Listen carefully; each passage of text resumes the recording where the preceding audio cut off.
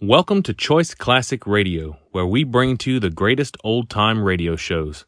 Like us on Facebook, subscribe to us on YouTube, and thank you for donating at choiceclassicradio.com.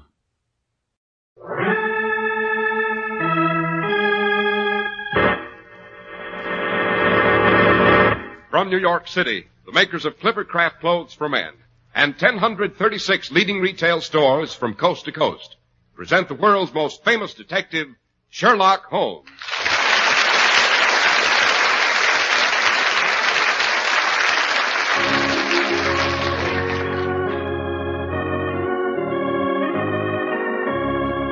Tonight's adventure, Death is a Golden Arrow. And so here we are, as usual, in front of Dr. Watson's cheerful fireplace. There's a hint of spring in the softness of the air, but a fire still feels mighty comfortable after sundown, eh, Dr. Watson? Right, Mr. Harris. It's rather like a man who wants to show off his new spring suit, but still hasn't managed to do without his overcoat. Well, if they're both Clippercrafts, chances are one is as impressive as the other, Dr. Watson. Right you are. And next Sunday is Easter. And because Clippercraft prices are so low, this week's a good time to buy your Clippercraft suit and topcoat. These low prices, you know, are the result of the unique Clippercraft plan that concentrates the buying power of 1,036 of the finest stores across the nation. It's a year-round operation that results in substantial economies in manufacturing and distribution costs. It puts money in your pocket, even in these days of high prices, through the tremendous savings that result. And this is important, too, at a friendly local independent store, a store you can trust. Fresh new assortments of spring Clippercraft clothes, including long-wearing worsteds, are ready now at your Clippercraft dealers. Beautifully tailored, finely styled, expensive-looking suits at only $40 and $45. Topcoats in fine coverts and worsted gabardine at only $40 and $45, and sport jackets at only $26.50. Seeing is believing. Simply compare Clippercraft with clothes selling for many dollars more.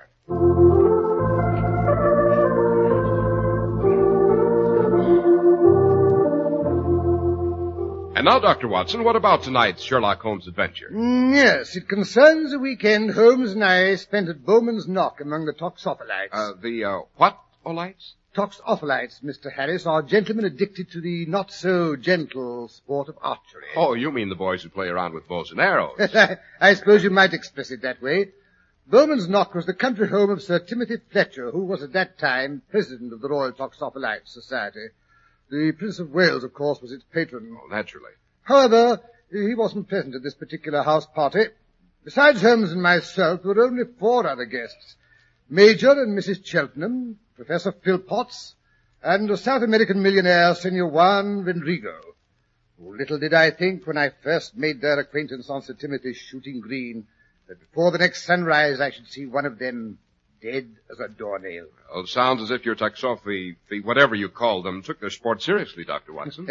Yes, a bit too seriously, Mr. Harris. It was a beautiful sunny afternoon in early spring when Holmes and I alighted from our train at Helmsley-on-Wilton, which is the station for Bowman's Knock. Sir Timothy Fletcher had come to meet us in a dog cart drawn by a handsome cob. Doctor, I thought a cob was a male swan. In sporting circles, Mr. Harris, a cob generally refers to a small, stocky horse having a high, stylish leg action. Well, then, a dog cart is not drawn by dogs. Certainly not. A dog cart's a very, as you'd say, a snappy 2-wheel conveyance with seats placed back to back. Doesn't sound particularly comfortable to me. Oh, this mechanized age. It wasn't supposed to be comfortable. It was dashing. Oh. Well, as I was saying before being certain interruptions, our host piled us and our somewhat battered assortment of luggage into the cart, and off we started. The birds were singing, the sun was warm and gentle, the trees were covered with tender green foliage. Only Sir Timothy seemed at odds with nature.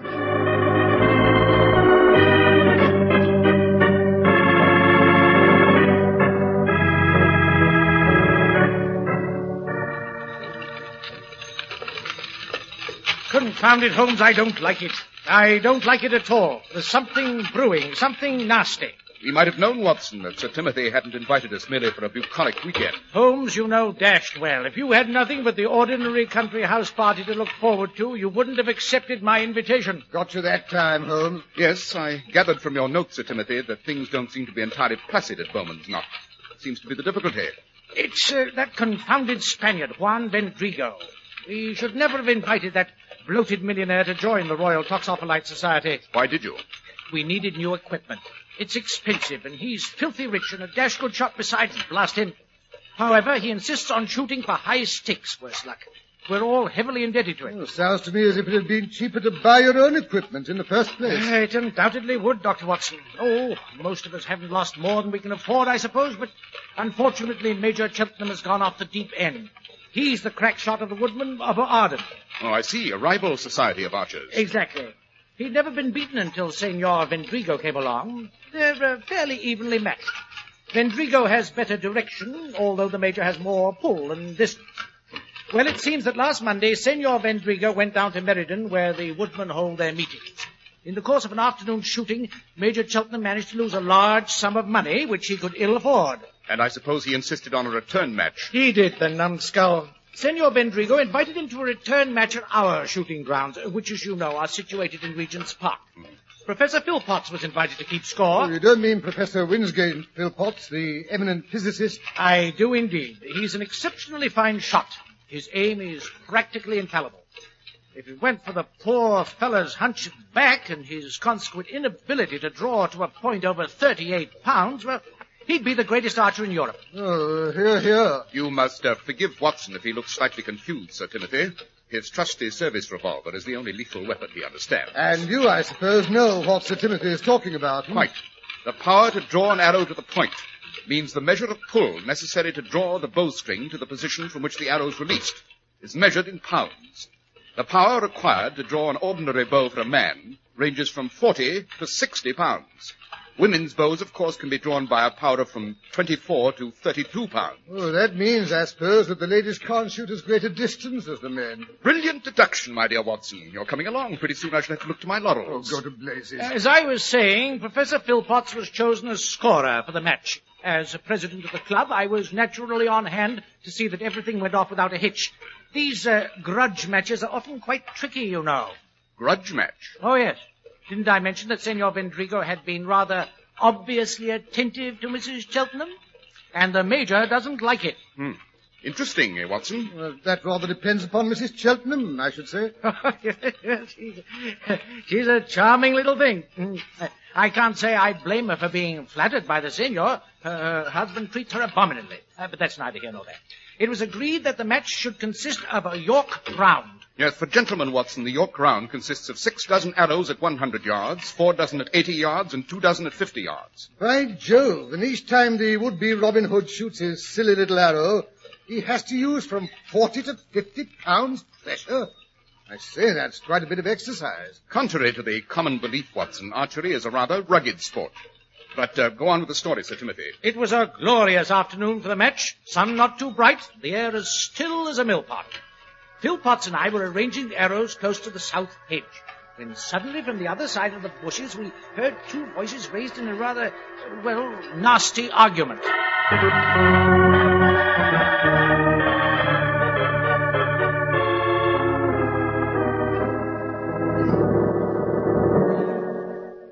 My advice to you, my dear Major, is to, cut down on the consumption of alcohol, or you will not be able to see the target, let alone hit the goal. Mind your own business, you dirty Gently, Major, gently. Do not make me to lose my temper, or I shall refuse to shoot a match. Go ahead. What's it to me? Only this. If you do not win back what you have lost to me, you must pay what you already owe. But that you cannot do. You would have to go into bankruptcy. And if you go into bankruptcy, you will be obliged to resign from the army in disgrace. No. Why, you dirty yellow... You have said that once already. To me, the repetition is offensive. It is only from the goodness of my heart, remember, that I give you the opportunity to win back your losses. What can I gain from the match? What do you mean? You have no money to wager. You have already lost that. You have no property you can mortgage. There is only one thing that still belongs to you of any value whatsoever. What's that? Your charming wife, of course. Leave my wife out of this. Oh, do not be alarmed, my dear Major. I do not wish to marry the lady. In my country, we do not believe in divorce. No, we will make other arrangements. What are you getting at? I suggest, merely suggest, mind you, that should you lose the match... Which isn't likely. There's no wind today. I never miss when it's still. I say, should you lose, you will arrange to neglect your wife sometime this weekend, when we are all guests at Bowman's Knock. You think I'd stand by and see any man make advances to my wife? Oh, heaven forbid. I merely suggest I shall we say, visit Mrs. Cheltenham. Surely, if you have confidence in your wife and your ability as an archer, what can you possibly lose?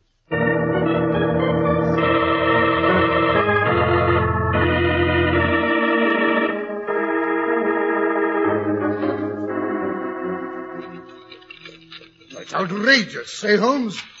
Of course, I suppose the Major refused to go on with the match. How could he, Watson? I had a good mind to call off the match myself, Mr. Holmes, until Professor Philpotts pointed out that if we took any cognizance of the matter, everyone would know we'd been eavesdropping, which would have been embarrassing all around, don't you know?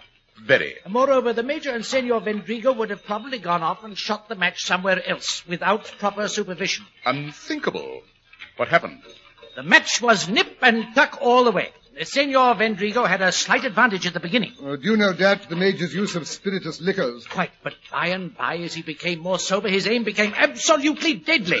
Moreover, as the afternoon wore on, Senor Vendrigo began to tire. And the Major didn't? The Major, my dear Holmes, is an ox. Well, believe it or not, when it came to the final shot, the score was absolutely even. Vendrigo shot first and hit the gold. The gold, that's a bullseye, Watson. Did the Major equal the shot? They were now shooting at 50 yards. It shouldn't have been too difficult. I tell you, my heart was in my mouth, and I could see the sweat pouring down Philpotts' face. But just as the Major drew his arrow home, Senor Vendrigo sneezed. Dashed unsporting. Well, of course, the arrow went wide of the mark. No, Dr. Watson. If it had done so, I should have insisted the Major take the shot over. But he hit a red. Vendrigo claimed the Major had already released the arrow when he sneezed. Otherwise, the shot must have gone much wider off the mark. No, we were obliged to give Vendrigo the match. He won by a single point. Under doubtful circumstances. Is the Major a man to take things lying down? Why do you think I asked you down to Bowman's Knock, Mr. Holmes? I'm expecting an explosion, and I think I can promise it won't be nice.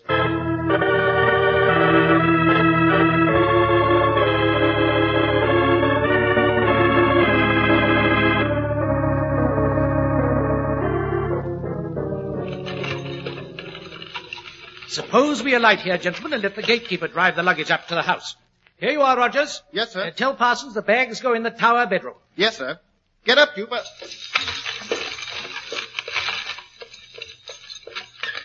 Now then, we'll walk across the park, Holmes. I want you and Dr. Watson to meet the rest of the house party. I left them clout shooting on the south green. Clout? What sort of bird or animal is a clout? It's neither, Watson. A clout is a small white target placed near the ground. Right. Clout shooting is an informal variety of archery. Don't hold with it myself, but it gives Major Cheltenham a chance to show off his confounded Norman bow. It's an atrocity, if you ask me. Nearly 6.5 feet long. And would you believe it? It takes over 70 pounds to draw the silly thing. It's been in the Cheltenham family for years. The Major claims it goes back to the Norman invasion and probably belonged to William the Conqueror. Yes, I believe he was supposed to have had a bow that no one else could draw. It couldn't be the same bow, Holmes, not after all these years. Quite. I beg you, don't say that to the Major. It would be sacrilege. Tell me, Sir Timothy, how is your party getting on? Any signs of violence so far? None whatever. They arrived in a group by the early morning train. Apparently the trip down had been completely amicable. Well, maybe the storm has blown over. I doubt it. The Major's neck is puffed up like a poisoned pup, and Senor Vendrigo keeps tapping incessantly with the fingers of his left hand. Both, I take it, danger signals. Right. We're nearly there. Just around the next hedge. Duck, Watson. But I say... Oh, confound it. Someone shot my hat off. Look, there it is. An arrow straight through it. Lucky you were wearing your top hat, Watson. Fast is a call of warning. The golfer shouts for, the archer calls fast. Confound it! No one had any business to shoot in this direction. What silly Oh, fool! dear. Oh, dear, I do hope no one's hurt. I tried to stop the Major, but I'm afraid he's been drinking again. And like a small boy with a snowball, he just couldn't resist a top hat. Holmes, that's not very funny. I might have been killed. Oh, no, I don't think so. My husband is really an excellent shot. Then you, I gather, are Mrs. Cheltenham. Yes. Sorry, where are my manners? Mrs. Cheltenham, may I present Mr. Holmes and Dr. Watson? How do you do? Oh, not Mr. Sherlock Holmes. I'm afraid so, Mrs. Cheltenham. But it's nothing to be alarmed about, madam. He's really quite harmless, you know. To anyone who stays on the right side of the law. Ah, here come the others. Good Lord. I made a hash of your hat, old man. Sorry. Yes. But you'll admit it did fly through the air like an eagle. A golden eagle. At least this time it is not the Latin exuberance which is to blame, Sir Timothy. No, British lack of judgment, I'm afraid. Gentlemen, this is Mr. Holmes and Dr. Watson. Major Cheltenham, Senor Vendrigo. How do you do? Oh, yes, Professor Philpott. As usual, I am the postscript. Which so frequently carries the gist of the communication, Professor. Thank you, Mr. Holmes. My ego could do with a bit of bolstering. These two have been putting it over me all afternoon. I can't hope to equal their archery scores, you know. Why don't you give up, Philpotts, and shoot with the women? Arthur. Major, really? Do not feel badly, Professor. Even I cannot draw that great hulking bow he so brags about. It is fit for nothing but to kill cows. That's about Oh, enough. Arthur, please. Huh? Oh, well. I can't blame you chaps for being jealous, I suppose. Here, have a look at this bow, Mr. Holmes. Ever seen its equal? It is rather remarkable, Major Cheltenham. I've certainly never seen a self-bow this size. Yes. It consists of a single piece of yew, as flexible as the day it was made. If you have the strength to draw it, of course. Which you apparently have, Major. That's right, I have. What's more, I'm the only one that has. Oh, but here, I'd best retrieve my arrow out of the doctor's hat. Here, I say, you've torn my hat to shreds. I'm sorry, but these arrows are valuable, you know. Can't use ordinary arrows with this bow. As you can see, these arrows are painted gold. The shaft is extra long and tipped with eagle feathers, and the cock feather is from a golden eagle. Oh, well, we best return to our mutton, Vendrigo, or we shall never finish our round by tea time. Absolutely. It gives me not much time to prove, my dear Major, that there is more to archery than brute strength. Come along, Philpott. At least you can keep accurate score. Holmes, I don't like those people. Not even Mrs. Cheltenham and the Professor? Oh, I dare say they're harmless enough. I wonder, Watson. I wonder.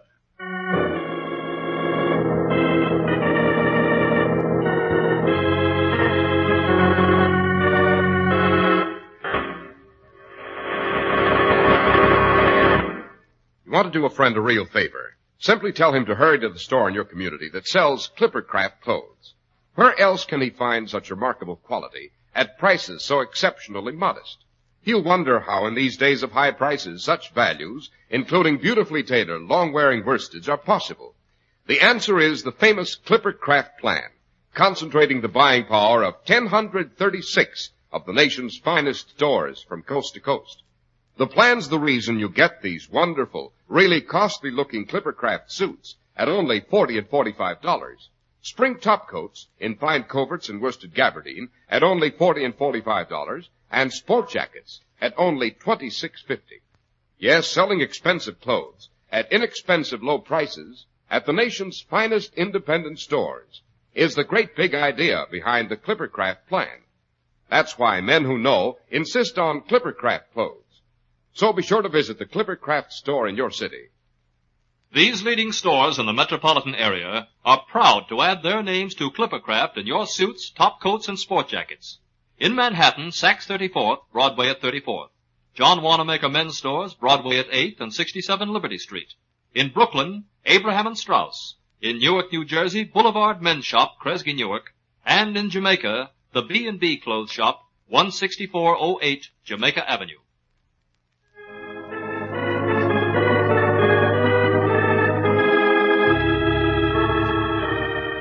And now back to our story. Night has fallen. It is past midnight. Holmes and Watson are hiding in an upstairs closet. I say, Holmes, why are we sitting here in this darkened linen closet? It's past midnight and my legs are getting cramped. If you must wait for an accident to happen, why not go back to our room where we can be at least comfortable? Impossible, Watson. This closet has a much better view of Mrs. Cheltenham's door and the two corridors which approach it at right angles. Just what you think is going to happen. I don't know, confound it. Wait a minute. I hear steps on the front stairs. Sounds like the Major. Because his steps are unsteady and you know he's been drinking. It doesn't take a genius to deduce that, Holmes. I didn't say it did. Quiet. He's turned the corner. Here he comes. He's stopped at his wife's door. His hand's on the knob. No. He's changed his mind. He's gone on down the back corridor. Holmes, did you notice that bulge in his pocket? It could have been a revolver, you know. Or a bottle.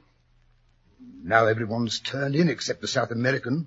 The professor went upstairs directly after dinner. Mrs. Cheltenham and our host retired after we finished the third rubber of whist.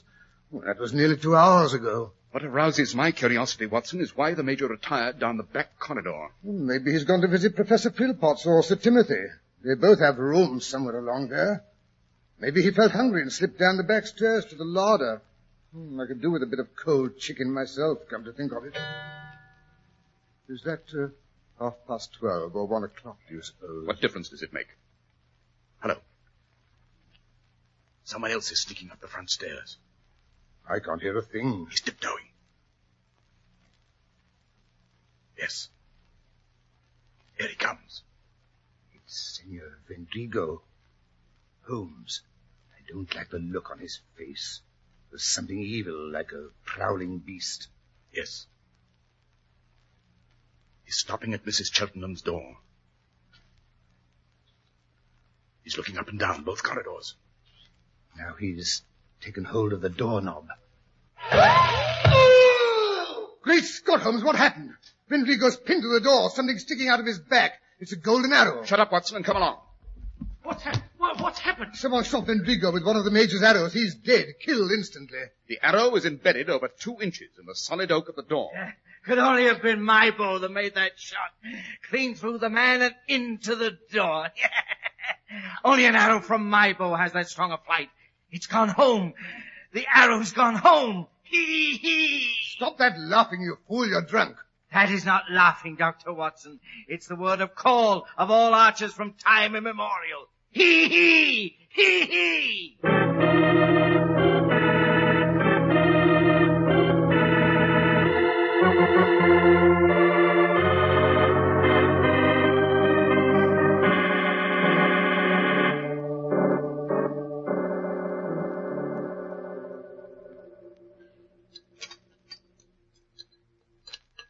Better let Dr. Watson give you another cup of coffee, Mrs. Cheltenham. I don't need it, thank you, Mr. Holmes. I'm glad my husband shot that brute. I knew he wouldn't let him come into my room. Now, my dear, we all realize there are extenuating circumstances. I'm sure the law won't punish him too severely. I hope you understand. I had to give him in charge. I understand. All the same, Sir Timothy, I think you were just a bit hasty in handing him over to that fool of a constable. What do you mean? It should have been obvious to a child of 4 that Major Cheltenham was too drunk to have made that neat a shot. Straight through the heart, wasn't it, Watson? But it was his bow that was used. We found it at the end of the corridor. He's the only one that has the strength to draw it. Besides, he didn't deny he'd killed Vendrigo. Again, he probably was too hazy to realize exactly what did happen. Oh, but here comes Philpotts. His cane sounds unusually staccato this morning. Good morning, Professor. You don't look as though you'd had too good a night. I must admit that I didn't shut my eyes after I awakened and was informed what happened. But you did manage to sleep through the murder. Yes. Can't explain it. Usually such a light sleeper. Probably all that sun and fresh air yesterday. No, I won't have an egg, thank you. Just coffee.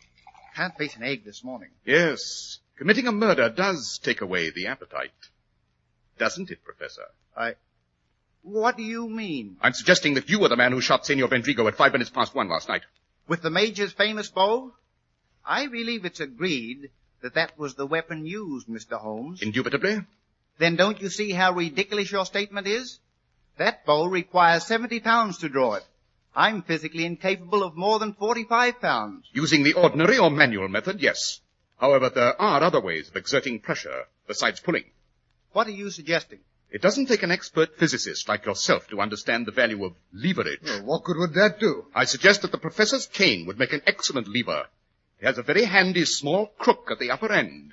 By hooking that through the string and using, shall we say, the back of a chair or even the handle of your bedroom door as a fulcrum, all the professor had to do was press the weight of his body down against the cane, and the arrow could easily be drawn to the point and shot through a partly open door. A very interesting theory, my dear Mr. Sherlock Holmes. But it takes more than theory to hang a man. It takes evidence. I think I can provide that as well, Professor. You see, I noticed the drops of blood trickling down onto your left wrist when the constable was questioning you last night. Nasty gash, isn't it? Don't you think you'd be wise to let Dr. Watson dress it? What's all this about, Holmes? I admit I don't understand a word you're saying. Professor Philpotts does, however. Grab his arm, Watson, his forearm. Right. No, you don't. Oh! Sorry. Orders. There you are, Holmes. Old jiu-jitsu comes in handy now and then. Now, if you'll roll up your left sleeve. Oh, no sooner said than... By Jove, I say. That is a nasty gash. Yes. Professor Philpotts made only one mistake in his little plan to get rid of the two men he hated most in the world. The senior, to whom he owed money, and the major, who was always bully-ragging him. His mistake was that last night he forgot to put on a leather arm guard to shield his left arm from the stroke of the string after the discharge of the arrow. Any bow as powerful as the major's has a particularly vicious backlash, don't you know?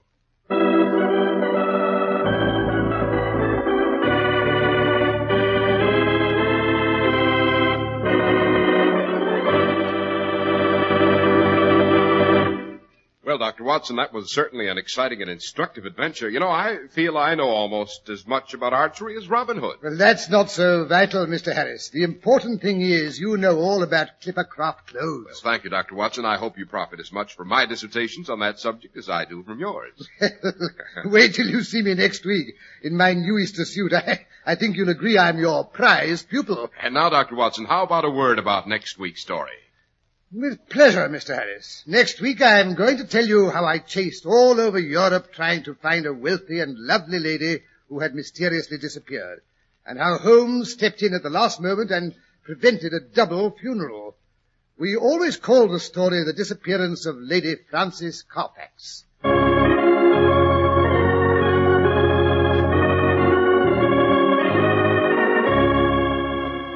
The makers of Clippercraft clothes and 1,036 leading stores from coast to coast have brought you another in the new series of broadcasts featuring the world's most famous detective, Sherlock Holmes.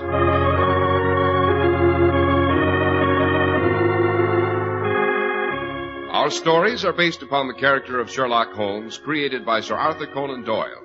Sherlock Holmes is played by John Stanley, Dr. Watson by Alfred Shirley. The dramatizations are by Edith Meiser. Sherlock Holmes is produced and directed by Basil Lochran, with special music by Albert Berman.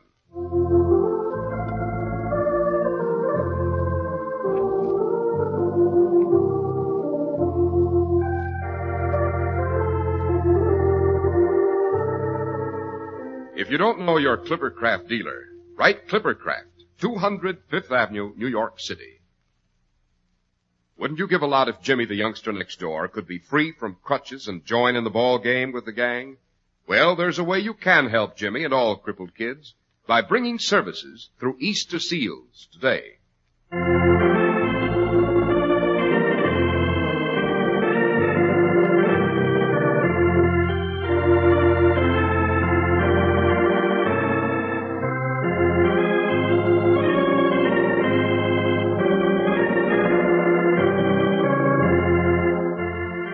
Be sure to listen next Sunday to Sherlock Holmes in The Disappearance of Lady Frances Carfax.